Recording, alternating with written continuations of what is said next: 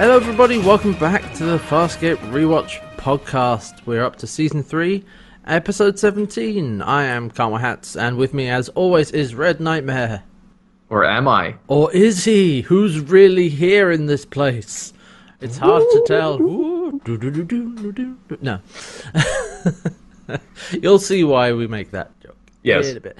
So yeah, we are back, of course, for Episode 17, as I said. The choice following on from, well, last week we had Revenging Angel. That was a lot of fun. That was a lot of fun. This is, I mean, straight up, this is a good episode. It's not so much wacky fun, though. No. Not really. No.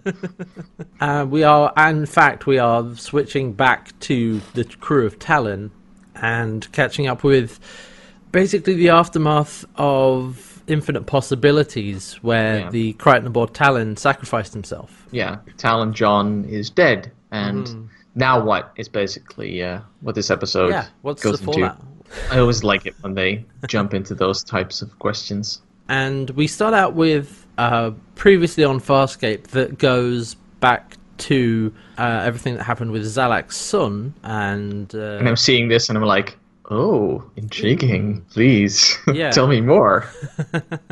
and there's bits of Crichton from Infinite Possibilities where he sacrifices himself. That's all in there because, well, I mean, like we said, a hell of a lot has happened to the crew of Talon. The crew of Moya's got off fairly easy. They've been cartoon characters for an episode. I mean, two of them I mean, it was when John was possibly dying, but yeah.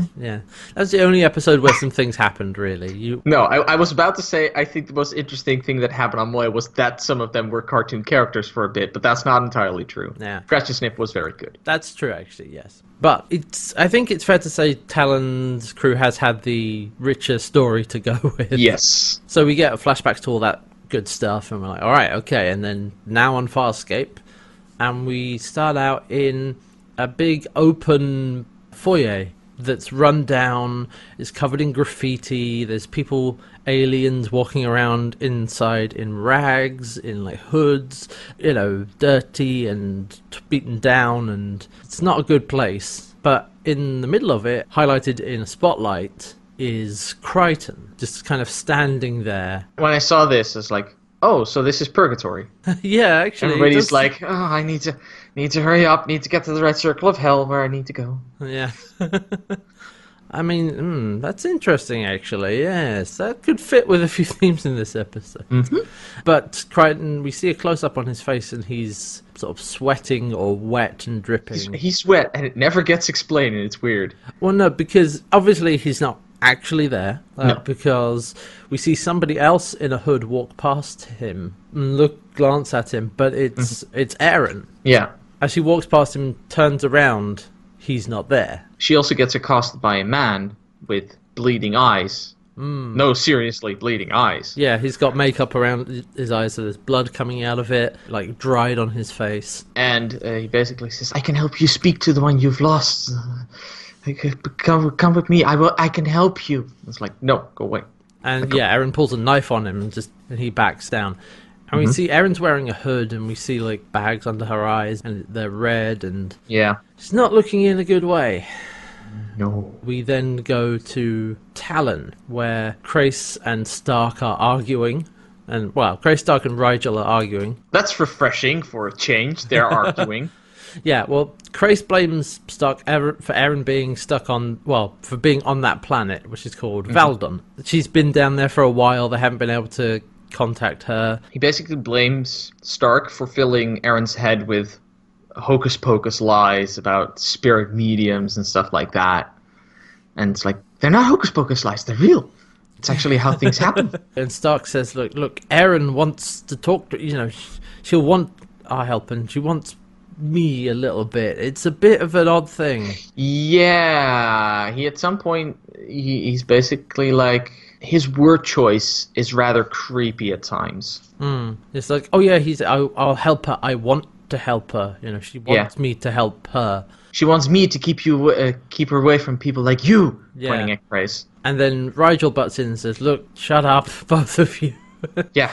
It's like she said she didn't want anything to do with any of us. Maybe we should just give her some time alone, is basically what it comes down to. But then Stark says, look, Valdon is filled with mystics and frauds, and Aaron's probably gone down there to talk to Crichton. Mystics and criminals, to which Criminals, Rachel right, responds, yes. well, that's the exact same thing as up here. We're criminals and you're a mystic. It's like, so let's just leave her alone. But Stark really wants to go and get Aaron out of there. He thinks she's in a dangerous place. And from what we've seen, it's a run-down hotel, or hotel that she's in. So then we go down to the planet to catch up with Aaron. Mm-hmm. And we basically are in... I really like this set, actually, where we are. It's Aaron's room in this hotel, but we come in from outside, and she's sat on the windowsill. There's like a small little balcony outside. It's very Blade Runner, this whole thing. It's clearly inspired by Blade Runner, and it works beautifully for what they're trying to do here. Yeah, because it's got neon signs on the outside, and the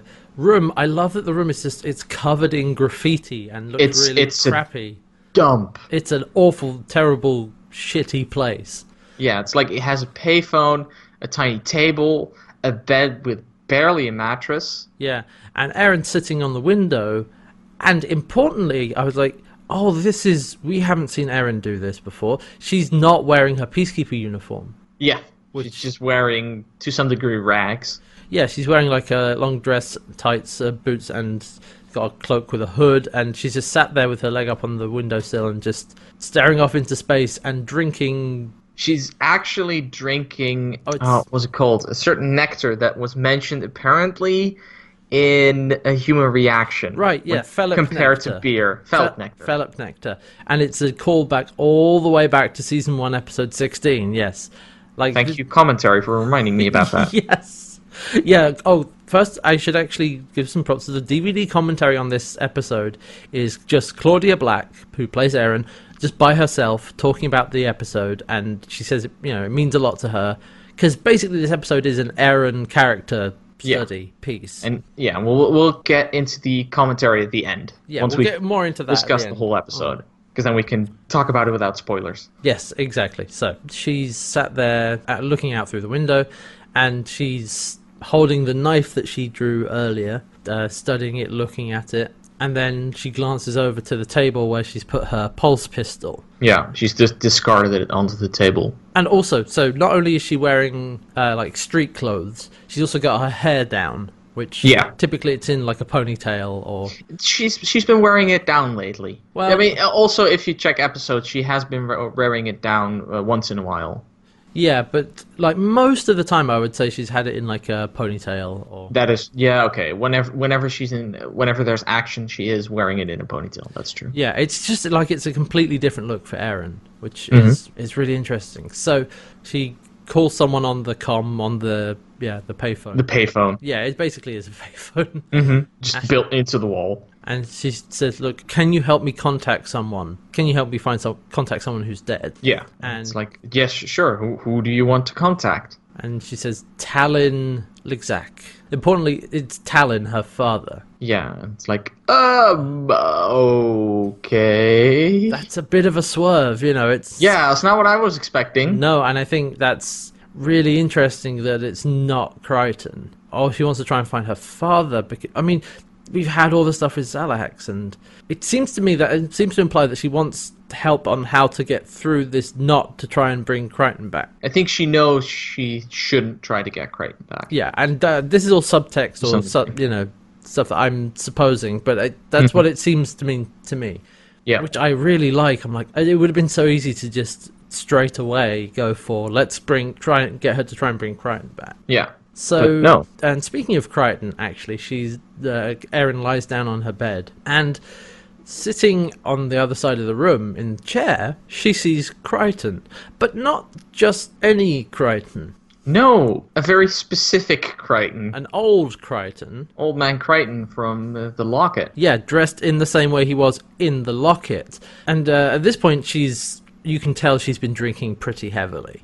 Oh, yes. She's acting a little bit drunk and very tired and just very out of it. And she sees him there, and like looks And her at first him. reaction is like, "Who are you?" And I think he says a few lines about remember, you gotta remember. And like, she has flashbacks to the timeline in the locket, which we thought was erased. Yeah, so I guess there's more than just dust that remained from that. Well, there was that tiny hint at the end of that episode that it may not all have been forgotten. Yeah, like for more than just Zan and Stark. And Stark. It's Yeah. like it wasn't entirely certain. And now she seems to be remembering it very slowly. And even she remembers the pain she felt at some point. It's like, Oh. oh, just same old pain, same old pain. I love that because we have the shot from the episode from the locket of Erin clutching her chest. Oh, same old pain. And then Erin in this episode like sits up on her bed and clutches her chest in the same way. Mm-hmm. And it's like, oh god, that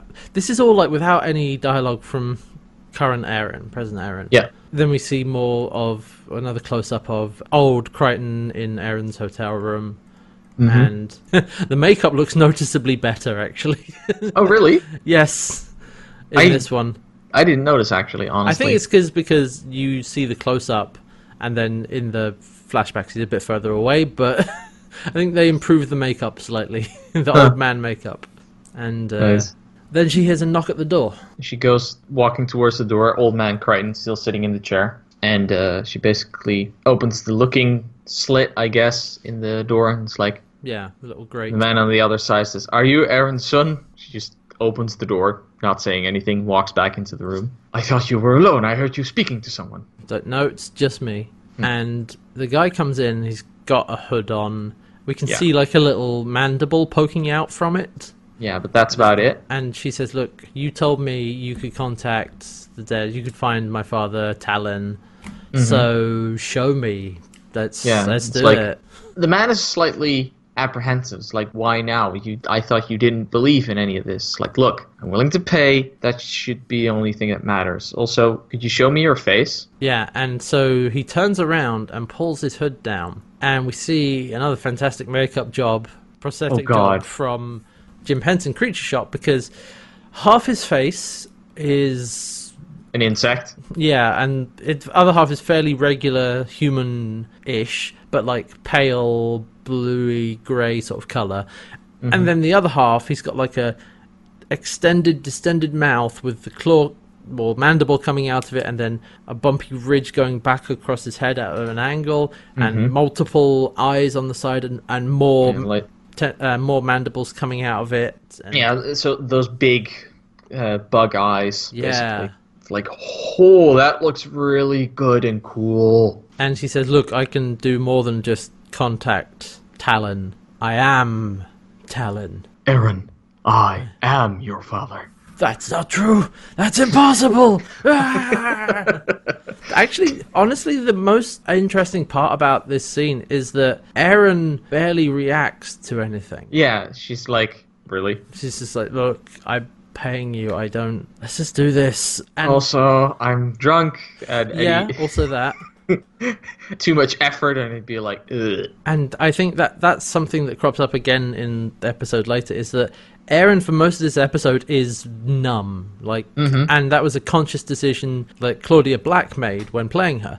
Not necessarily something that was in the script. It was like, well, I'm going to tone down her reactions. And that's a difficult thing to do because you then have to trust that the audience will pick up on what's happening. It's a lot more subtle.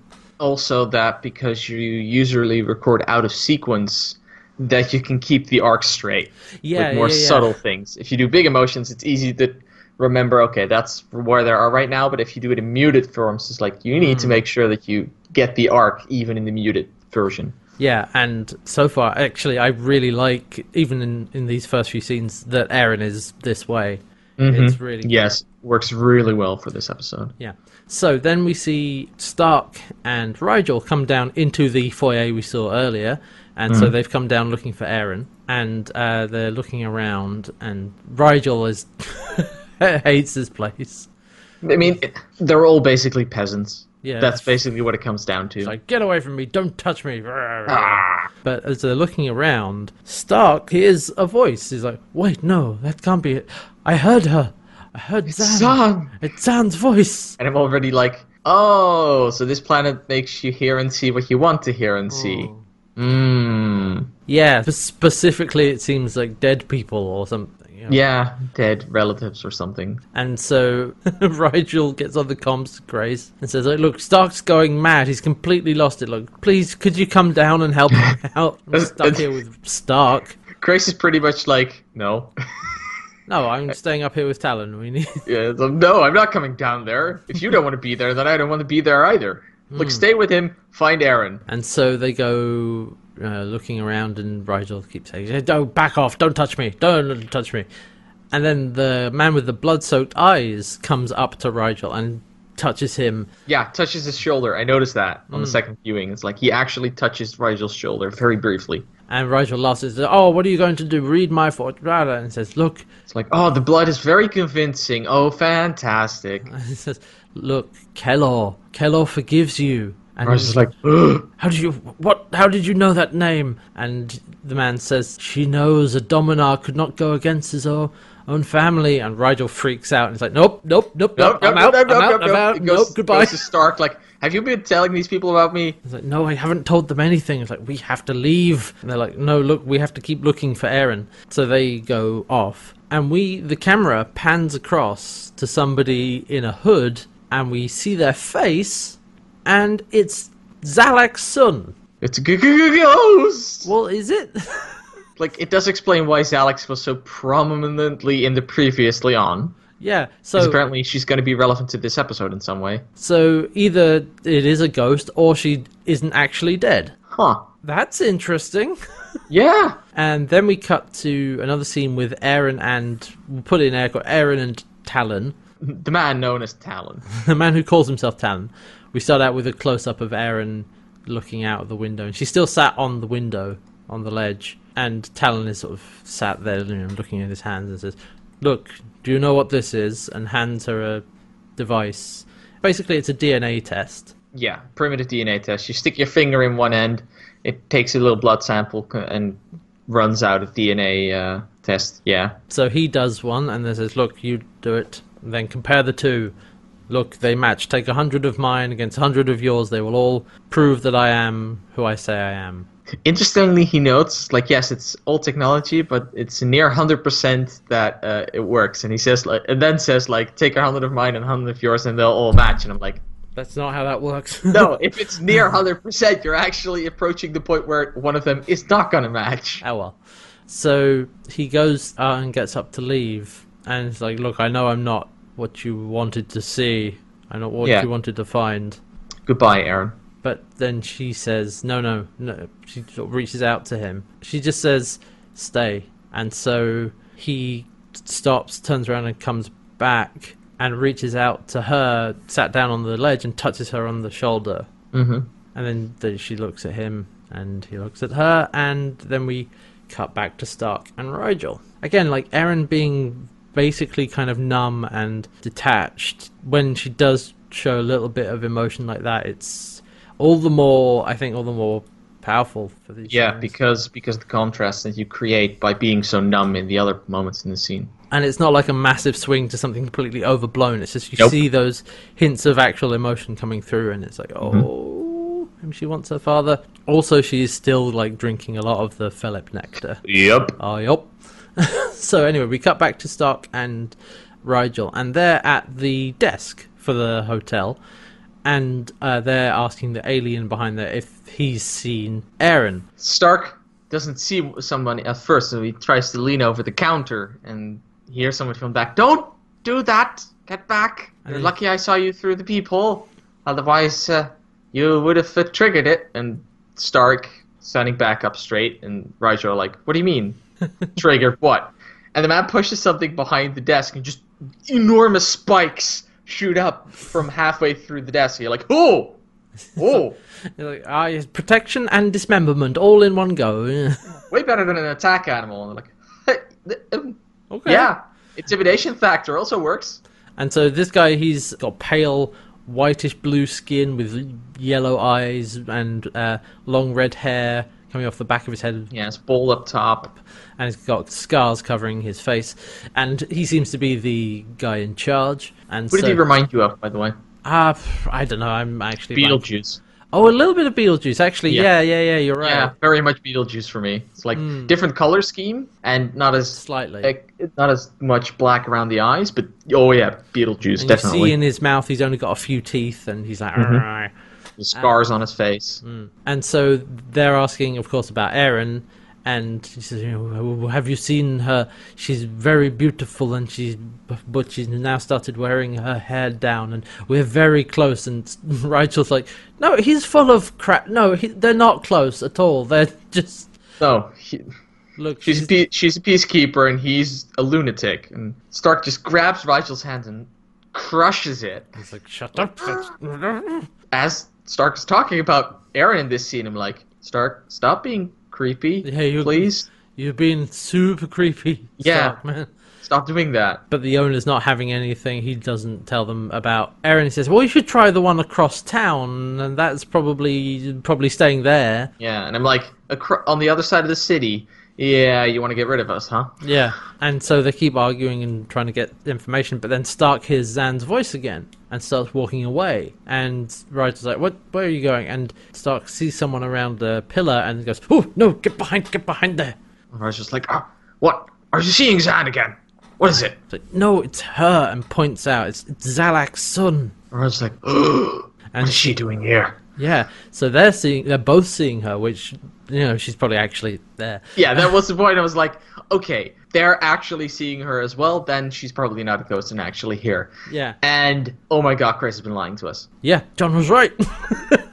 Sort of. And so, but we also see her talking to the blood-eyed man and says, like, "Did you talk to them? Did you?" And No, I would never betray you, Zalax. And she brings out a knife. It's like, "No, well, you've got that right," and stabs him and kills him. And like, "Ooh." And she tosses a few coins just on the ground, it's like, clean up the body. Oh. And then we like smash cut to Stark holding Krace at gunpoint on Talon. Yep. It's like, "You lied to us. You told us you killed Zalax. You lied. John was right. You sold us out for yourself." And Krace is like, "No, look, I knew if we killed Zalax, High Command would only send another squad and another and another." So he offered Zalax her life in return for her reporting to High Command that they had killed Talon and its crew. I also like that Stark's response to this is, "Do you think we believe that? Do you think we're idiots?" And internally I'm like, yes. Like, that's not really a good position, Stark. No. It's like, Stark, have you seen you and Rigel? I don't want to be rude, but Also, like Dumb and Dumber. yeah, I mean, also, whether or not they are idiots, the question is, does Krace think they are? And the answer there is Is 100% yes. 100% yes, indeed. Of course he does. And so Stark, wants to kill him. He's like, "Look, I'm going to make you very dead, and I'm going to help you across to the other side very quickly." And Rigel's like, no. And Krace said, "Well, yes, Dominar, Rigel understands your predicament. Part of my psyche resides in Talon. Can you fly Talon without no. me?" But Stark is like, no, but Aaron can. And Rigel's like, yeah, and Aaron's not here, so we're not doing this. Yeah. And so, yeah, there's still a bit of a standoff, and then we cut away back to down on the planet with Erin walking through the foyer with Talon, and she's not wearing her cloak or anything, got her hood down. And this is when you can really start to see like how like sunken her eyes look with the red around them, and how pale she looks, and she doesn't look in a good way. No. And so Talon asks Erin, "Who did you really want to find? Not me." And she says, "It was a man. I lost someone." It's like, did you love him? I think she answers. No, I don't think she answers that Not question. in this scene. She just says, "Look, can you help me find him?" And he says, "Look, I think I know someone who can help. I will return later." I have seen incredible things on this planet. Let me do this for you, Aaron. I want to help you. And again, Erin is just not reacting barely at all. She's numb out of it, just like... She's basically emoting, yeah, whatever. And then the Talon leaves to go do that, and Erin goes to the hotel owner, who we saw a few scenes ago, and says, "Well, who's that? Who is he? Who is that guy? Who is Talon? He's nobody." What do you know about him?" Yeah, he doesn't give up any information. But then she puts some coins on the table, and he's like, "Oh, well, I heard." Yeah, it's like he's a refugee from out of town. What is he doing here? I don't know. And then another coin on the table. Oh, I've recently heard he's been training with the what is it? What is it? They call it like psychics or something? Yeah, something like that. Mystics, probably. Local clubhouse of psychics or something. I don't know. She keeps putting money down to get more Yeah, information. and then it's like, what does he want? I don't have no idea. Just grabs him by the throat, pulls him forward. It's like, okay, wow, somebody's angry. Maybe you should have some more nectar, huh? Yeah, maybe I should. And she's like, yeah, you know what? That's a good idea. Not in that tone of voice, but yeah. No.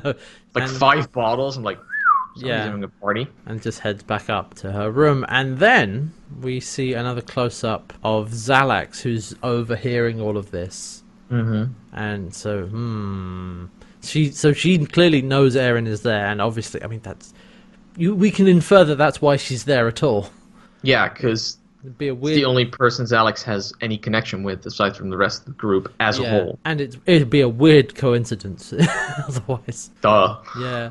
So anyway, then Krace, Stark, and Rigel turn up. Krace is bound. Yeah, well, Krace has got handcuffs on, Yeah. and Stark is looking around trying to find someone to ask about Aaron, and nobody's responding. And Krace keeps saying that, come on, I can't help you if you don't uncuff me. Like, help. And Rigel's like, no, Krace, you can help us just fine. Whenever the trouble starts, you'll make a wonderful meat shield. Yes. Yes, Rigel, yes. Good. And so Stark actually finds there's a dead woman, old woman lying... Or dying woman. Yeah, it's not entirely clear, but she looks pretty dead. And so he goes over to her, and Rigel says, oh god, no, leave her alone, Stark. Let her die in peace. Yeah, but what Stark does is he opens He up... casts Speak with the Dead. Yeah, basically he casts Talk with Dead. Yeah, talk with the... He casts... What is it? 2nd, 3rd level cleric spell? Yeah. I don't know. He opens his mask and communicates with her. Basically says, like, she thinks Aaron is on one of the upper levels. And Rigel's like, fine, I'll go get her. And Stark's like, no, I'll take Krace over here and so that he can tell her what he's done. You keep an eye out downstairs for Zalek. And as they leave, of course, all these people start accosting Rigel again. It's like, no, go away. So then we go back up to Erin in her room. Mm-hmm. And we actually... Well, she's walking to her room through, like, the crappy, the hallways and the, dirty, full of crap, and there's people in there. And she sees a couple kissing. Yeah, like, going really into it, by the way. Tongues and all. Like, Yeah. and And we have some flashes to her kissing Crichton, and she's looking back out into the hallway at it just briefly, and then goes inside. And when she goes inside, Crichton is sat on the window sill. I like how she walks in, turns to the wall opposite of the window, and just freezes. You can see her tense up a little bit, and then turns around and the camera zooms out to show Crichton sitting there. Yeah, and it's Crichton in jeans and a tank top, which is what he wore. This is, not his, like, peacekeeper-y type gear. No. It's, like, normal human clothes. But so he sat there looking out the window, and then Krace and Stark arrive on the other side of the door. Yeah, basically knock on the door. And Erin goes to open it. She opens the little grate. It's like, what is it? Stark's first like, good to find you. There's trouble. And Krace steps around and is like, look, it's serious. We need to talk. Can I come in? She steps out, rather than... No, she says no. Well, she says no, first of all, yeah. Yeah, and then Stark pulls Krace back again and starts shouting at him. It's like, on the ground, on your knees, face against the wall. It's like, what are you? No, I'm not going to get... Oh, then your knees! You said, Rigel, you be calm. I am calm! And so when he does that, Erin then steps out of her room. Yeah, he's on his knees right now. And sits down on a box, sort of outside, still drinking. And Stark says, look, we have to tell you, we have something important to tell you. Erin's like, do you know who I've seen? Yeah, I was like, no, you'll laugh, you'll really find it, you want to know who I've seen. But Stark says, no, Xalax is here and alive. on Valdon. And Aaron just responds like, "Funny this planet, isn't it? Like I said, you never guess who I've seen. Like Crichton." And then I saw my father, and she's sort of laughing about it a little bit. Yeah, she finds it hilarious, really. But again, still fairly muted responses, not like really over the top. Just like It's the hilarious that you have while drunk and sad. it's that sort of bitter laugh, really. Yeah, and she says, "Any minute now, you'll start seeing Zan." And like, Ooh, that's on point. Mm-hmm. Yep. but Stark is trying to explain to Aaron that Krace never killed Xalax, and he's like, "Look, I want to look after you. Like, I want to help you. I want to look after you." Because first of all, he turns to Krace and he says, "Krace betrayed us. I didn't betray us. I made a deal." It's like, you need to come with me. I will take care of you. I want to take care of you. And she says to him, it's like, "That would be nice." Then he touches her and it's like, "Don't touch me." And Stark is clearly like taken aback by this. It's like, oh. And then she goes over to Krace, and because Krace says, "Look, he's not lying. I really didn't kill her. She's really alive. She's really here." And Aaron kneels down right in front of him and says, like, "Oh, come on, Bylar. You don't have to lie. You wanted me all this time. You wanted me to take me from John. Well, I'm here now, so come on, take me." She goes to whisper into his ear. It's like, Yeah. "John, do you know what? If I squeeze my eyes tight enough, I could pretend you were someone else." And she's really, like, physically coming on to him. And Krace doesn't want this. No, Like, and he's clearly, like, going... And she's very aggressive about this. And, like, she's like, "No, come on, give me what you always wanted. You know, let me have it. Come on." And then Stark basically cuts in, grabs her by the shoulder, and tries to pull her away. And it's like, no, get away from him. And she turns over to Stark, grabs him by the collar, just shoves him against the wall, draws her knife, holds it up to his eye, and it's like, "Do not touch me again, or I will take the last eye you have out." And the thing is, like, your like reciting of that line is it's more emotional than she delivers it. She delivers it like cold almost. Yes, very It's like- much. And then she says, You know what what makes makes you so much worse than him? is that you think you're so much better," and then sends them both away. There's like a tiny bit in the end there, because she says, like, "Don't think I haven't seen you stealing looks. Stay away from me." Oh, she just called both of them out. Yeah, she did, and she's delivering that sort of muted intensity, which works really well. Because, like, it's muted, but it's still, like, you can tell the emotion behind it. the emotion is, like, not simmering. Simmering is too soft a word. It's, like, burning behind her face. Yeah, it's like this is Claudia Black's episode, like hands down, like Yes, No no, debate. It's like nobody gets even close to the quality she's performing here. and so she's able to deliver those lines in such a way that you can tell she's numb, but is feeling all this real emotion, and it's really good.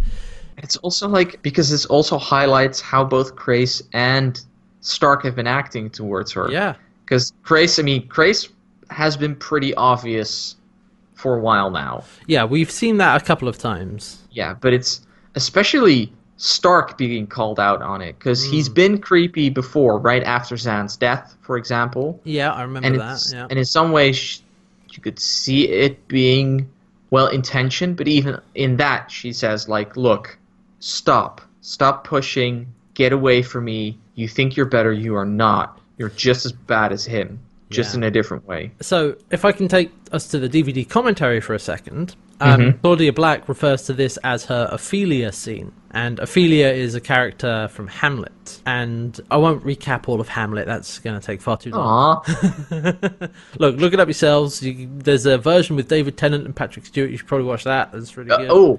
Okay. Yeah. Yes. But her dilemma in the play basically drives her to madness, and she has no way to reconcile the contradictory selves that her men, like her father and Hamlet specifically, demanded that she be and still retain an equilibrium. And her desperation drives her crazy, and she has no way to heal herself.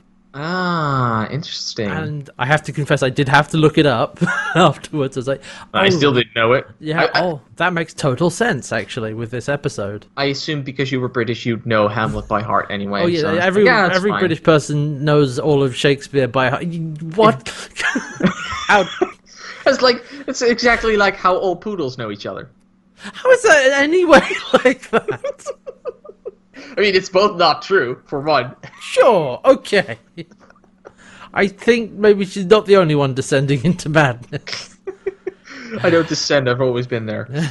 But yeah, I like that also that she's torn between her father and Hamlet, who I believe was, her lover of sorts. And so that definitely works with this episode of Talon and Crichton, both people she wants to contact. And the way that Stark and Crais are acting towards her. And she kind of loses it a bit, and that's why she does what she does to Crais, and then pulls a knife on Stark and pushes them both away. Yeah, but I do like that she basically just comes up for herself. Yeah, definitely. Like, that is also, really Yeah, good. Claudia Black was very nervous about this scene. Yeah, I was shocked to learn, like, apparently they ADR'd this whole scene, this entire scene. Yeah, because there was so much milling about of the extras on the original track. And just to refresh memory, ADR is additional dialogue recording, where they basically will revoice scenes if they didn't get good audio on the set, and they didn't, so she had to come back in and redub her stuff. You can't tell.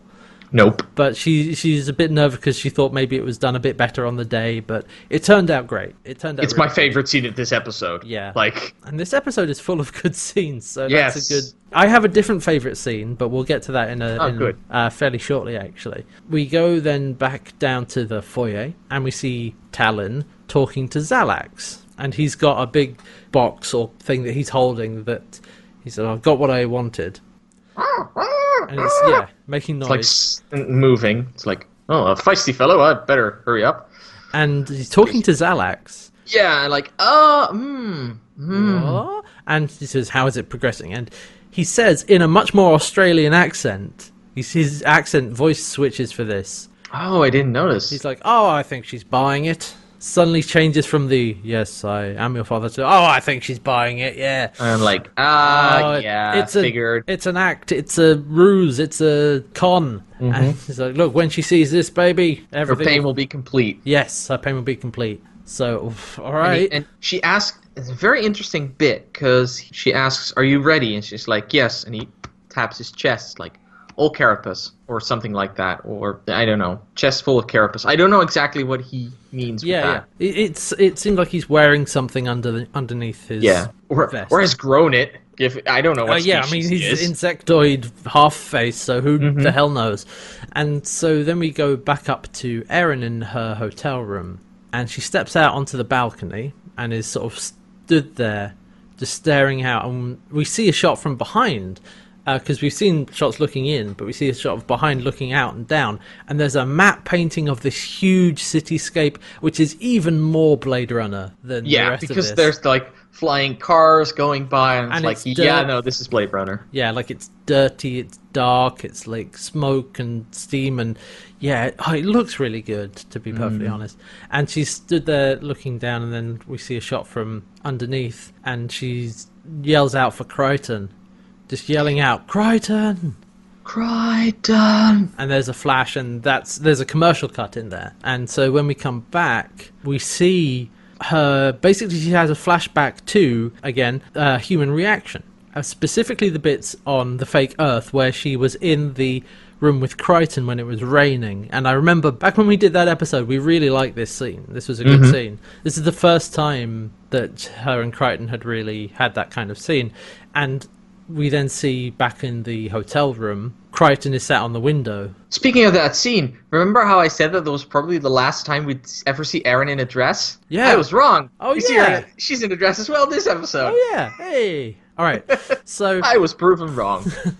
So Crichton is sat on the windowsill, and he's dressed like he was in a human reaction, in the tank top and jeans. And so she sits down next to him, and this next part is my favorite scene in the entire episode. Yeah, that makes sense. That makes sense. She puts her nose down to his shoulder, and it cuts to him doing the same thing to her in a human reaction. Yeah, and they basically cut between those scenes, mirroring the action, only in this case Erin being the one initiating contact. Yeah, Erin taking John's role in the original scene and just moving her shot like very softly up his neck, up to his mouth, and they go to kiss, and we flash between the two scenes, and then we cut back up to her, and there's nobody else on the windows. She's just there by herself. Yeah. That scene, that bit where it cuts between those two things, That was really, really good, really powerful. And I hadn't consciously thought of this, but then when this was brought up in the commentary, that other scene in Human Reaction was the first time they had kissed. Yeah, I hadn't realized that as well. I was like, oh my god, that makes that scene even better. Yep. What I really liked about this scene is that at the start of it, she starts talking to John a little bit, and she says to him, like, this is my home now. It's not as good as Earth, but I would have preferred Earth. I think I liked yours better. Yeah. It's like, this is my world now, and I'm like, she's going to stay here because this is the only place she can be anywhere near Crichton. Whether this Crichton is real or not. Yeah. Like, is she imagining this? Is this really a ghost? Is it the planet doing this to her? Who knows? And, God, but it was so powerful, that scene where she starts caressing his shoulder, and we see him doing the same to her from a Human Reaction. I just, like, oh God, they've come... It almost makes you forget that there is another Crichton somewhere else. Why did you have to bring that up, Hats? Because I can't not think about it, you know, we just had an episode with him last time. Yeah, that's fair. That's what I like, is that they're treating the death of the Crichton on Talon with the proper amount of weight. Yeah, how it would really affect someone. Yeah, not just, lol, we have a spare. No, Yeah, it's actually emotionally really heavy. And so just calling all the way back to 2 seasons ago is such a deep cut, and it works so well for this because we see the scenes, and yeah, I really like that scene. It got me pretty good the first time. I was like, oh no. Aww. So then she sort of stands up from the window. In fact, she chucks bottles down. Yeah, she's chucking bottles off there. And then we see Rigel floating up and like dodging around a bit. It's like, whoa, I'm coming up. I like how Aaron's first line is, let me guess, you're my long lost sister. Yeah. Like she started seeing her mother, her father, John. Well, might as well add the long lost sister to the list as well. Yeah. While we're here. And she hovers up and is like, look, Aaron, I'm not here to save you. I'm not here to... I'm not here to save you. I'm not here to recreate with you. I'm not like the others. Look, I once had someone close to me. Her name was Kellor, and she was very important to me, and I missed her for a very long time. But I know, and I know that Crichton would know... And I think you know as well. That self-sacrifice is not the answer. He wouldn't want his death to lead you here.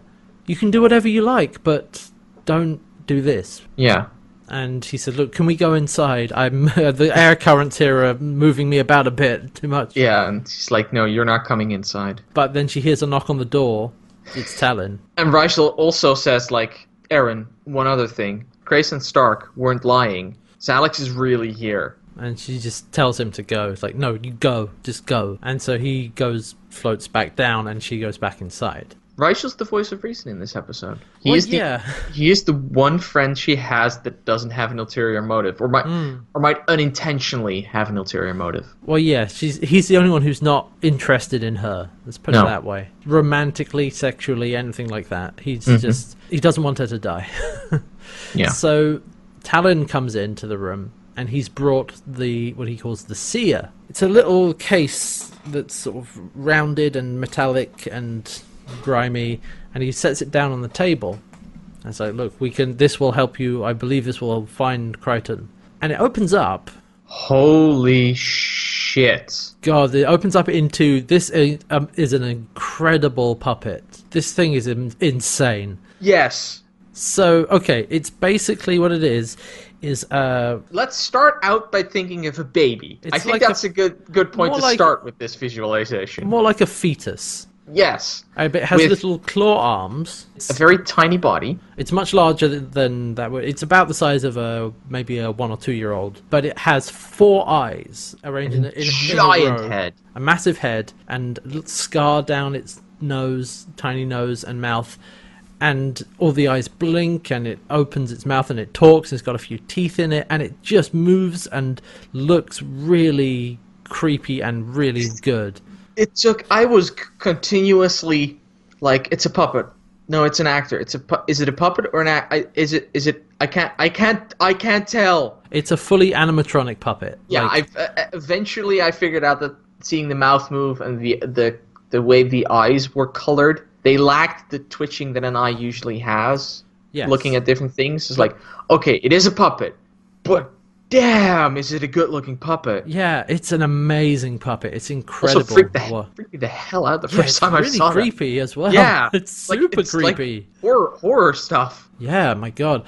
So, and then Erin, but the best part is Erin's reaction to it is like she sits down, like slumped over a little bit, looks over at it, and just starts sarcastically clapping, Yeah, which is amazing. And in the commentary, Claudia Black says like, "Oh, I felt a bit bad about this because this incredible puppet," and Erin's reaction is just like, "Okay, cool." yeah, but it works so well. Yeah, it's She's perfect for the scene. It's really appropriate. She's like, oh look, they brought out the freak show to try and sort of It's convince me. Oh, this is great. And it talks in this weird sort of high-pitched voice of like, who did you want to fight? And Actual operator. yeah, and the puppet operator got to do the voice, which rarely happens. I think we've mentioned that a couple of times in regards to Pilot. Yeah, because I think Roku, or Yes. at least the pilot of Roku was Rovu. Rovu. Yeah, Roku on, was from Avatar. on Eat Me. Yeah. That was also the voice of the actual person that That does- puppeted. Well, it's the guy who does the voice for Pilot when they're recording live on set. Oh, right. That's it. Yeah, and in this one, it's more like it was the Diagnosin who was voiced by the puppeteer who was doing the Diagnosin. In fact, in an earlier scene, we had in the background you saw Diagnosin because talking about she may have been looking for dead bodies or something. I think Stark. The man behind the desk is, you'll have to outbid that guy, and there's just a Diagnosin looking at bodies like, hey, they got to reuse that costume. Yeah, nice. That's just like a quick throwaway thing. It's not super relevant, but it's a No. nice bit of background stuff. So she's talking to the seer, and it's like, who did you want to find? And she tells. It's not quite like that, but No. yeah. It's it's closer than my normal voice. It is true. And she has to put her hand on its head so that it can get a link with her. And she's like, Gently, it's like, softly. And she said, and it says, did you love him? And she's like, she can barely get words out, really. And he says, did you touch him like this? Did he love you? And she says, yes, he made me better. With like a slight bit of emotion in her voice of like almost you could see being slightly on the verge of crying. Oh, it's really good. And he's like, oh, I'm feeling, and the little case that opened up that he's sitting in, there's a little bit above him, space above him that fills with this light, and we see an image of Crichton's head, and it's just like, help me, bring me back. Yeah, because it's his voice, but it's also the seer's voice a little bit. Repeating laced, it, yeah. laced into it. And then it goes away, and then the seer starts talking in an alien language. And what I like, actually, I realized in the previous episode where they had to upload Ancient Luxon into the translator microbes to Dargo, it's not a universal translator. If they don't have the language for it, then it doesn't get translated. It's like, okay, good, yes, okay, that makes sense. Then how can they understand John? Don't worry about it. Just Hatz's face. You kind of see this Hatz's face going Oh, God, shit. yeah, right, yeah. Maybe they took it from him when they injected him or something. That's a possibility. All right, actually. anyway, that was Yeah, a long time 'Cause ago. we'd have to go back to the first episode and see if there was a point when they understood him before he was knocked out. Let's not do that. Yeah, because he could understand everybody else, which makes sense. Yeah, all right. Anyway, that's a little bit of minutiae that's not super relevant. Anyway, That was worth it just for your face. yeah, that's fair. I wish we were recording video, but never mind. But then Talon says like, "Oh, he says that it has never felt a stronger vision." And look here on this planet, We have like a alien who sometimes can bring people back if the connection is like make spirits corporeal if the connection is strong enough. and Aaron just says that's not possible. It's just like, I've seen amazing things on this planet. Trust me. Yeah, let me try this. Please stay here. I'll be back as soon as I can. And so he goes off to go get something, and Aaron lies down. And then when Aaron lies down in this scene, Crichton 'cause- appears again. Before that happens, she's half laughing, half crying. She's like, "Well, I came back from the dead. No reason he can't." Yeah, that's a good point. That was the Right. first time I was like, Yeah, actually, that is a good point. You did come back from the dead, so it's not out of the realm of possibilities. Huh. And Aaron then lies down and Crichton's at her side, and he is sort of lying next to her. And Yeah. it's a close-up we see of her lying down. We sort of just see her face, and we see Crichton He comes up to her. around her, caressing her neck, and says that, you can't bring me back. Well, they said they had a... And he's like, no. I can't remember the name anymore. That's actually Aaron. It's not me this time. She's like, I can't. I also can't remember the I name, can't but in this case remember. it was Aaron. And he says, no, you can't. And she asks him, was it hard being the hero? Sacrificing yourself? Leaving me behind? And he says, I didn't know I was going to die. And says, yes. Yes, you did. Yes, you did. Sort of smiling. She rolls over a bit, and he rolls on top of her, Yeah, and they're about They're to... laughing. Yeah, she's laughing. Says, no, yes, you did know, you did. And then they're about to kiss, and then Aaron realizes, just flashes back to reality. Yeah, and we cut to she's the alone. other side of the bed, and it's like a different angle to the bed, and it's like he's not there. Yeah. She just lies down. Guys, technically she's not alone because there's a weird, creepy four-eyed baby this is- standing on the table. This But is true, yes. because when this whole scene was happening, I'm like, is the baby just watching? Maybe. This is also intercut with scenes of them kissing in previous episodes. Oh, or right, Talon.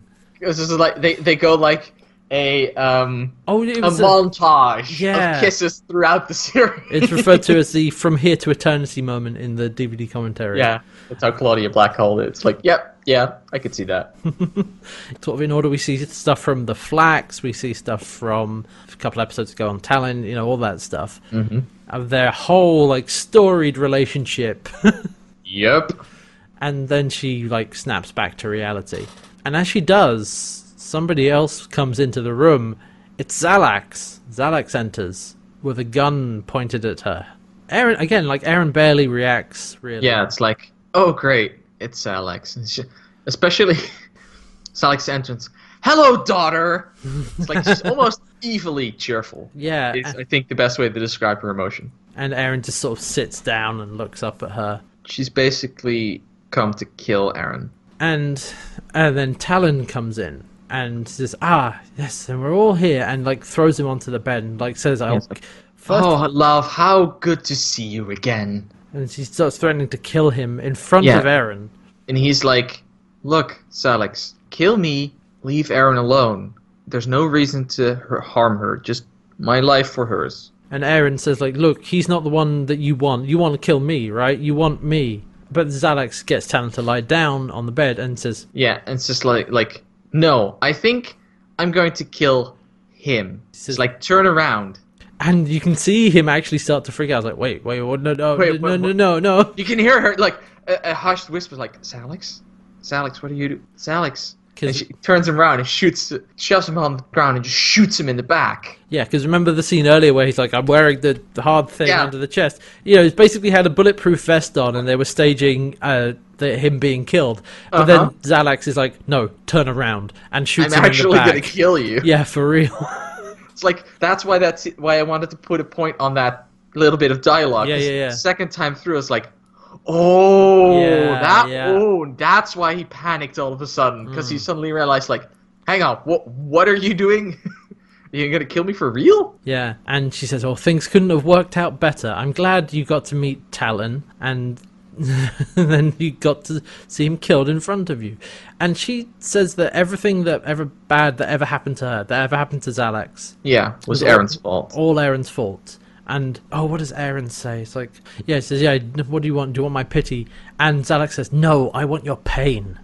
Oh. Yeah, this is her mother That's coming fun. in just to cause her pain. Okay, guys, just imagine that, but your mother doing that to you. That's horrifying. Good luck sleeping at night. Yeah. Hi, honey, I'm here for your pain. She says she was so close to love and then lost it all in an instant. Yeah, maybe now you know how it feels. I'm like, I think you didn't need to kill this innocent guy for that, because I think she knows exactly how that feels. So we cut down in the middle of this. Well, after she said that, we cut down to Crais and Stark and Rigel back down in the foyer, and they're trying to get more information from the hotel owner.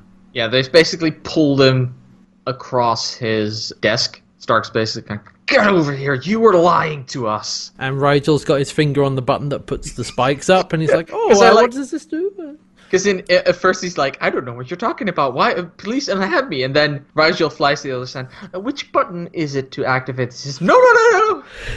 Because he's right across that part of the desk. It's like, It's like, why did you lie to us? Look, she would have killed me. And then he says, look, okay, there's an access tunnel, access shaft vent thing behind the desk you can use. You can get up there to Erin's room. Yeah, so Alex doesn't know about it. And so, okay, you know, let me go. But once they sort of let him go, basically the townspeople start shooting at them. Yeah, because at some point Alex says, like, I paid all of you a lot of money. Like, apparently a large group. She apparently had some mercenaries working for her here. Well, we saw that earlier with the blood-eyed man, where she said, like, you weren't talking to them, were you? You're not going to fail me again, and, like, stabs him. So she's paid off a lot of people here. And so, yeah, they start shooting at the rest of the gang. But then we cut back up to Eren and Xalax. Eren's like, starts laughing. He's like, you didn't have to kill this guy. No, she's basically like, killing Talon wasn't enough. You had to kill him right in front of my eyes, wasn't it? When he came to me, I knew he wasn't the real one, but he knew all these things about you and me and our relationship. And Xalax is basically like, no, you're lying. You didn't know. It's like, I knew that as soon as I saw him, that could not be my father. I mean, I would have liked it to truly be my father, but he's gone. Yeah, in the same way I would have hoped to see Crichton again, but I know that's not going to happen either. She's breaking down during this, by the way. Yeah. She's seriously, like, not full out crying, but she is clearly getting there. She's letting the emotions show through a lot more. Mm-hmm. And it shows that what she's known the whole time, that Crichton isn't coming back, and with Talon, that Talon is dead. And she was going along with it because for a moment she could pretend it was real. Sometimes it's nice to believe. Like she said to Crais, actually, if she squeezes her eyes tight enough, he could almost be someone else. You know, it's like, if she doesn't pay attention to it, if she's drinking and just detached, then she can believe that it's true, and she wants to believe that it's true, but she knows it isn't. Yeah, it's like sometimes the lie is more comforting, far more comforting than the truth. Or at least you think it is, but it's not what you need. No, and what you want and what you need. Yeah, and that's good storytelling. That's what Eren is going through in this episode, which is just so good. It's good. Yes, it's good stuff. Good. But I also love, as Eren is talking about this, and she says, like, we peacekeepers believe ourselves to be so advanced, so noble, so mighty, but I've come to realize that we're pathetic. We do nothing for love. And you can see Xalax's face. She seems as devastated as Eren is in some ways. But then she says to Eren, well, no, you're wrong. After your birth, I was given an order. High Command called it a choice. Either one of you had to die. Either Eren or Talon had to die. I killed Talon so that you could live. I did that out of love. Mm-hmm. And that's like the extra layer to what she did to Talon. Oh my god. Yeah, because it's now like, and now even more, it makes more sense why all that animosity, all that anger, all the fact that she'd never had the love she wanted was because of her love for Eren. That's how it was all focused into it's all Eren's fault. That is such an incredible extra layer of depth on yes, top of I'm that. So glad they brought Xalax back for that. I'm so glad she did not get killed off in that episode. Yeah, no, usually I hate fake outs like that. They happen off screen, so I'm okay with it, because if you never see the body, it's yeah. You can't expect it to come back, so it made sense on this one. But even then, it's like, oh, I'm so glad they did that, because they did something interesting with it, not just fooled you. So, and we cut to Stark fighting back against the townfolk. Quick draw Stark, by the way. It's like he just pulls the pistol and just shoots one right away. And it's like, oh, and damn. Rigel's hiding behind the desk. Crais is cuffed to like a piece of the desk. A piece of it. And he's like, look, uncuff me, I can't help you. And Rigel's like, well, under the circumstances, uncuff him! And so they uncuff Crais, and he goes through the ventilation shaft, the access tunnel. Because he first starts helping Stark with holding them back, and then Stark says to Crais, like, get up there, save Eren. I'll be fine. And so, I'll hold him off. Yeah, and so off he goes. And what we then see up with Eren is Eren standing out on the balcony. And I don't know if it's here or if it's later, but Zalek said something that really struck me. Is because she says to Eren, they tell you that loved ones leave you in pieces. You slowly start forgetting parts of them, sound of their voice, their small habits, but in reality, they leave you in an instant, leaving an emptiness behind. And I'm like, I think that depends on the loved one, because that first thing you described sounded very familiar. Well, she also said, like, a hole that you can never really fill. There's always things that person represented or that person was that that nobody else can replace for you. Yeah, and that's in part, true to life, and also comes up a lot in fiction like this. Yeah, but the description she gives beforehand about how somebody leaves you in pieces is how I experience it with both my grandpas. It's small things that you forget about. Yeah, but then she, of course, they leave you all at once, and it's never properly the same again. And it's a really, really good line. But so Eren is out on the balcony, and Zalek says, like, wasn't always an assassin until I killed your father. She says she was a Prowler pilot. Oh, great. Yes. No, twist the knife some more. Yeah, make a much more of a parallel to Eren. Mm-hmm. And she says, but I wasn't an assassin until I killed your father, and then they made me kill again and again and again, and eventually I stopped caring. And I knew that your suffering would ease my pain, and it has. It has. It has. She repeats that. Oh, yeah. Because the way she repeats it and the way her face is, you're like, that's what you're telling yourself, Zalek. Trying to convince herself that it's true. Mm-hmm. And I love that. I just love the fact that they, either the actress or the writer was clever enough to have her repeat that. In that particular way, yeah. Yeah. And then Eren says, like, look, you don't want to kill me. And then Zalek shoots twice and misses Eren both times. Yeah. From, like, almost point-blank range. And Eren doesn't flinch. She's just stood there, standing, looking out into the air. While this is happening, we see Krace fighting his way through the hallway towards the door. It's cutting between what's going on inside the room and out in the hallway. So I think I know where this is going. I don't like it. And then Eren calls Zalek out to the balcony. Come over here. Get closer so you can't miss. And she puts the gun, like, right up to her face and says, look, you can't miss from here. Unless you want to. Unless you want to. Drop the gun, okay? You know you can't do it. The war is over. Drop the gun. And she's going to put the gun down, and Krace kicks in the door, comes in. Because as she's lowering the gun, we see Krace just getting ready to storm the door. I'm like, no dramatic irony, no! And he kicks in the door just as Zalek is going to put the gun down. He shoots her. Yeah, because he gets in. Her response is, of course, to spin to the door and aim her weapon. And Krace doesn't hesitate for a second and shoots, and Eren's like, no! And she grabs Zalek in her arms and holds her there, and Zalek is looking up at her.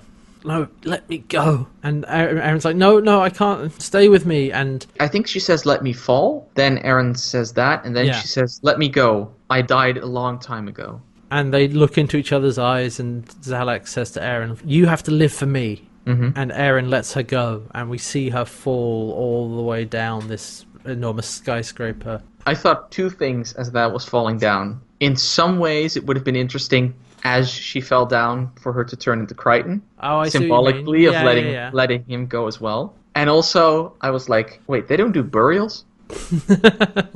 I think also it was like, if she hadn't let her go, they could have maybe tried to save her medically. They could have, like, tried to patch the wound up and... Yeah, also that. And so, but Zalek wanted Eren to let her go. Yeah, I think at that point she didn't trust herself to be able to hold on to the emotions she had at that point. That she'd eventually come to resent Eren again. I don't think it's that complex. I think it's just that she wanted to die. That could also be the case, yeah. At that point, she was like, no, you go on, live for me. I died a long time ago. I'm done, yeah. And which is like a parallel to what Eren was feeling. The number of times she was stood out there looking out of the balcony, stood right on the edge, and being brought back inside a couple of times by... Well, every time she's been brought back inside, it's by either her father or by Crichton. People that she's holding on to. And then at the end, who falls off the balcony, but it's her mother who's done and she lost everything. And she has to let go from it. And so she falls. And so then we have a scene aboard Talon. Mm-hmm. And we see that Krace and Rigel are watching a recording of Stark. And he says, like, look, Zan is communicating with me. I'm going to go look for her. Don't follow me. I want you to give the Crichton aboard Moya this. He'll know what to do with it. And he takes Yeah. off his mask. Yeah, and Rigel is holding it present. And he says, what do you think Crichton and Moya will do with this? And Cray says, I have no idea. I think I know. I have a very good feeling I know what that is about. And Stark says, look, take care of Aaron. I will find you again.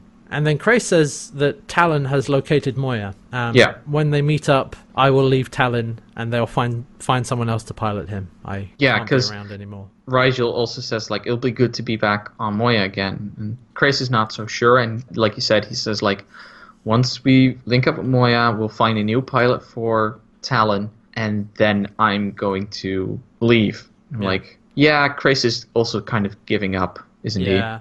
It's not good for him to be around since he actually killed Aaron's mother when there was a chance she could have been saved, as far as Aaron could tell. Yeah. Compared that to the last time where he was convinced that they had to kill her, and they had to convince Aaron to... It's such like a flip of what happened in Relativity. And it's also that, I think after also when the scene in front of Aaron's room with Stark and Krace and Aaron, I think that's also like cutting into him. It's like, she's right. That's the horrible part. She wasn't lying. She wasn't overreacting. That's exactly what I thought. Yeah. And I don't really like that about myself right now. So I need to get away from all this. Oh, okay. And so that's that scene. And then we have a final scene, and the last scene is Aaron in her room at the hotel, getting her stuff together. But she's dressed back up in her Peacekeeper gear. Leather trousers, green top, hair back in a ponytail.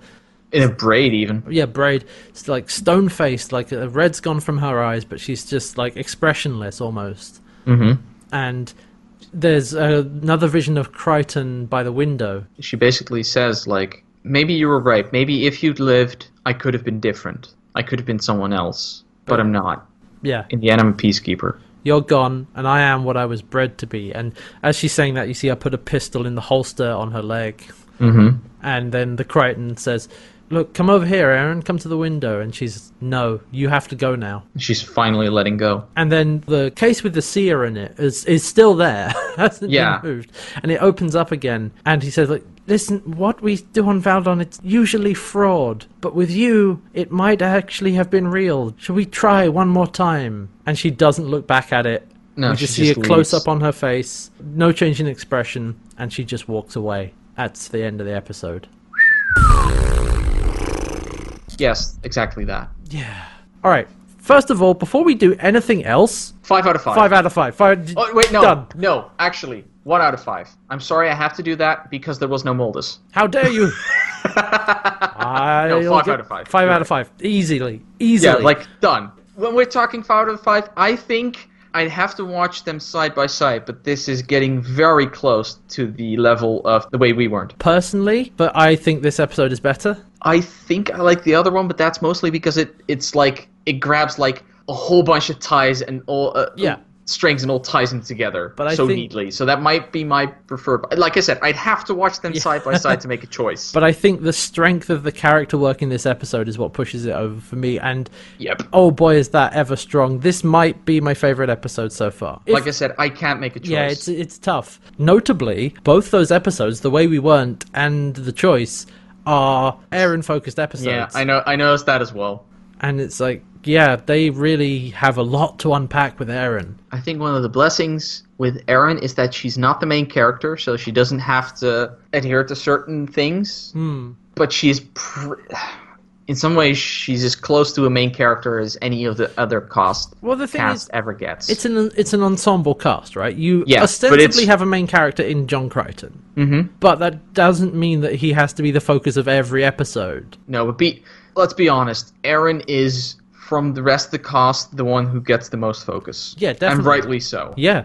Like, her story is how she's changed with Crichton and the others there, but specifically with Crichton, made her into something better, something else, something other than the Peacekeeper. And the fact that at the end of this episode, it seems like she's going back to that, being that Peacekeeper. In some ways as comfort, in some ways as just coping. Giving up.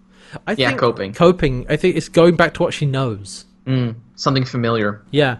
And in the commentary, Claudia Black says that basically season 3 has been, in large part, about Erin's journey. And Yeah, I'd argue first season also had a lot about her journey. Oh yeah, but like if we look at if we ask the question of whose journey is it mostly about in season 3, the answer is Erin. Yeah. Because we dealt with Dargo's stuff fairly early on. Dargo's arc ended, I think, mostly somewhere around season 2, and they haven't figured out what to do with him just yet. Yeah, Chiana hasn't... Wait, no, or did Jothi leave at the beginning of 3? Anyway, yeah. It was somewhere around that time. Yeah. Chiana hasn't had much of a really an arc so far. Nope. And John's arc kind of... It's once they figured out how to write Crichton as not just being the guy from season 1 of like the astronaut. Once he became the character that his arc kind of... He doesn't have an arc. No, it sort of ended with Crais. It was his development was with Crais in season 1. Yeah, that's probably the closest you'll ever get to an arc for him, which makes me wonder something I need to start paying attention to. Do main protagonists have arcs or not? It depends. Or do they get slightly pushed away from that? Yeah, but I like then you did see him develop his character into having a relationship. Well, one of them did a relationship with Erin. Mm-hmm. But the thing is, I like we said during Infinite Possibilities, when he's like, he's happy, he's got a relationship with Erin, he's figuring out wormholes, he's got everything he ever wanted, really. I mean, of course, that's when he dies, but if he's got everything he's ever wanted, then you can't really have an arc from there. He's done, he's finished. You can always find something the character still wants. There's just like with people, even if in real life you have everything you ever wanted, I'd almost quote the Heath Ledger Joker on this one. I'm like a dog chasing a fire truck. I have no idea what to do with it if I ever actually caught it. But so let's look at season 3. You start out with Erin being revived from death, and a lot of those episodes that follow after it, especially like Self-Inflicted Wounds, others are trying to convince her that she was worth saving, and that John, believes in her, and they try to have a relationship, and then you have the splitting off, and she goes with the other Crichton, and then they develop into a couple, and she feels more whole and happier. We see that. She's smiling, Yeah. like John pointed out in Meltdown. Yeah, and we see all of that. Smiling. And so that has been her arc, and this episode is just like the fallout from a death of Crichton, and it's so well done. Yeah, like we said, we have to give it 5 out of 5, and this is one of the episodes where it's like, when Farscape is good, it's really good. Yes! Yeah. I like it also how in the commentary Claudia Black mentions that originally when they started with the Henson Company, that people expected that it was going to be a bit goofy, a bit cheery, but she's like, it ended up being a very dark series, and like, well, there were cartoons in last episode, so I think Farscape managed to do both. Well, they thought it was going to be like a kids show, and it's not really. Oh no. But why was like a bit of background from the DVD commentary that was really interesting? It was that they were not sure if they were going to get picked up after season 1 because it was super expensive. They went over budget, and there was a lot of basically executive meddling in season 1, so the crew didn't really know properly how to play their characters. Apparently Gigi Edgley especially had a hard time in her first episode where everybody was telling her how to act. Oh yeah, and like to use either her natural accent or an American accent, like different from scene to scene, and it was the whole thing. And then eventually they get picked up again, and then they're able to work on it themselves, and the actors actually apparently had a lot of input into that when they once they got away from the meddling. Like the directors like Tony Tilse and so on were very open to that sort of thing. And the line, if she squeezes her eyes hard enough, she can imagine that it was somebody else. That's actually Claudia Black's line. Like she was talking to the director about what that scene meant, and she said that, and the director was like, "Ooh, that's actually very good. Please use that." Yeah, we'll put that in the script. Yeah, that's like a good line. Putting that in there because it is Claudia Black herself says it's a pretty good line. I'm like, yes, it is. It's a pretty good line. Yeah. You're fully in your right to take credit for that, because it's a very good line. I really like that. And she also talks about the chemistry that she had with Ben Browder, and how, like, when they were doing auditions, Ben Browder was like, they did an audition together, and he was like, right, there's only one person I want to work with. There's only one girl who can be Yeah. Erin, and that's Claudia Black. And then they're like, all right, let's do it. And Yeah, and apparently she was still doing Pitch Black at that point. It wasn't Yeah. entirely certain if she'd be able to join or not, but they managed to do it. And Ben Browder is apparently very happy that she was able to join set. And I also like, because she recorded this at around the end of season 4. oh yes, the commentary, yeah. Because at that point they didn't know they weren't going to be picked up for another season. They had heard that season 4 was going to be last season, and hearing her talk about how these characters were going to get basically stuck in limbo, and I'm like, oh, that kind of sucks. But of course, like, this was before that she knew that there was going to be the Peacekeeper Wars TV movies to wrap things up. Yeah, that was before that, and she also mentions like once she'd hoped that at some point she'd get to work with Ben Browder again because yeah. they had such good chemistry. And I was sitting there like, I know at this point that you end up doing 2 whole seasons of Yes. Stargate together, so that was. That was fun to have that fourth knowledge on Claudia Black at that Yeah. time. Like knowing that, yes, they would at least end up working together for 2 more years on a different show. So that's got, like, that DVD commentary was really great to listen to hear all that background stuff. It's just Claudia Black. It's great. I think it's my favorite commentary. I think I have to say, we've mentioned Claudia Black's, like, skill several times, many times, Yes. in fact, during this podcast. I think from all of Farscape, she's, like, the standout actor. Not to say that any of these actors and actresses No, are not at not all. good, Not at but all. Claudia Black, damn. One of, if not the best actor on the show, Yeah, because I agree. she's adds so much to it, and they're very lucky to have her. It's Mm-hmm. like we said, like, playing things very subtly in this episode, which is a huge risk Yeah. because you need the audience to pick up on what's going on, but she carries it off wonderfully, and it's really great. I want to talk just before we wrap up properly, because we've talked a lot about this episode. There's so much to unpack. It's going to be a long one, and I don't care. Yeah, I'm fine with that. This just means more editing for me.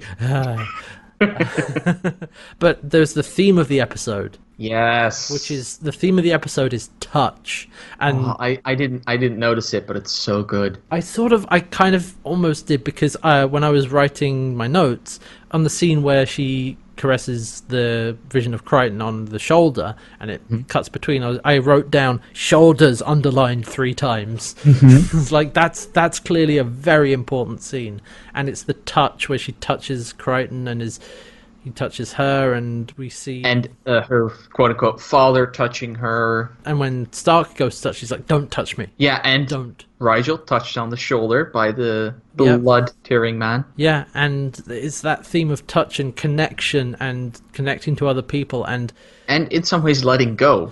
the only time that Erin touches Xalax in this entire episode is when she holds her at the end. Oh, that's very good. Yeah. And if you take that theme of touch and connection, anytime she connects with her, really sees her, as her mother is at the end when she's holding her. Mm-hmm. And God, that's perfect. Oh, man. This is a good episode. And throughout the episode, also, like, Erin's clothing, what she wears, right? She's wearing not her, like, a militaristic uniform throughout the episode. She's wearing a dress and tights and, like, robes and stuff. And Claudia Black says in the commentary, like, she's more vulnerable, more feminine than she normally is. Yeah. And then at the end, we see her back in her usual gear, and she's, like, closed and, like, guarded again. This is the most vulnerable I think we've ever seen Erin. Mm-hmm. And then she, like, closes back up again at the end. So what an episode this was. This was Yeah, it's fantastic episode. incredibly good. 5 out of 5, easily one of the quickest 5 out of 5. I was like halfway through the episode. When I was watching it, I was like, okay, no, 5 out of 5. It's like 5 at the end out of it, it's 5. like, well, there's going to be no discussion about the grade on this one. We're going to be done with that. Yep, done and done. It wasn't until I realized that I was getting my hopes up for Moldus for last week. It's like, hang on, no, it needs to be 1 out of 5. Yeah. Right, because this is an old enemy returns. No. Like I said, don't get your hopes up from Aldous. I always will, till the last episode. Even if he doesn't show up until Peacekeeper Wars, I will keep holding out hope for Moldus. Just a cameo in the back, I'll be okay with it.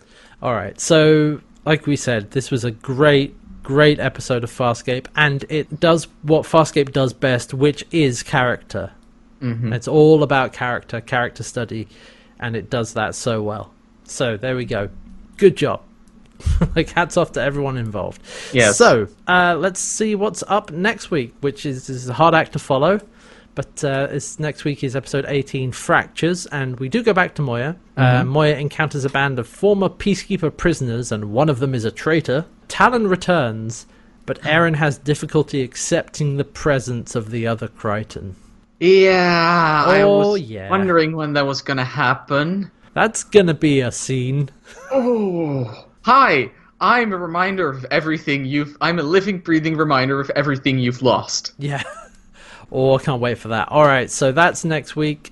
Looking forward to that. And as we said, this episode was fantastic. And apart from a few episodes aboard Moya, season 3 has been real good. Yes. Yeah. This is easily the best episode of this season. Yep. Easily. And we hope it continues in that vein. We shall see. We're only 4 episodes left. We've got Fractures and then 5 episodes. We're only 5 episodes left. Fractures and then 4 more after that. So we're near the end of season 3 here. And like I said, this is when things typically start to amp up. Yep. Or at least when the stakes start getting higher. So we'll see where that goes. All right. Thanks, everyone, for listening. We hope you enjoyed this podcast. We talked for quite a while about this episode because there was a lot to unpack. But yeah, I'm pretty happy with it. All right. We'll see you next time. But before then, in the meantime, you can find us around the web on Twitter at Can't Wear Hats and at Red Nightmare 7. Yep. And we also both stream on Twitch under those names. Go to can'twearhats.co.uk for all previous episodes and episodes of the new podcast, Press X for Story, which we mentioned last week. Well, we mentioned a few weeks ago. It's up, so do check that out with me, Red, and our friend Navaran talking about Deus Ex. It's video game, narratives, all that stuff. Just give that a quick plug. I get to talk about sports story even more. Yeah, if you enjoy us talking about story, then maybe you'll enjoy this podcast as well. Anyway, all of that is supported by the Patreon, patreon.com/can'twearhats. And anyway, that's enough of that blurb. We'll see you all next time. Have a great week, and take care, and goodbye. Bye.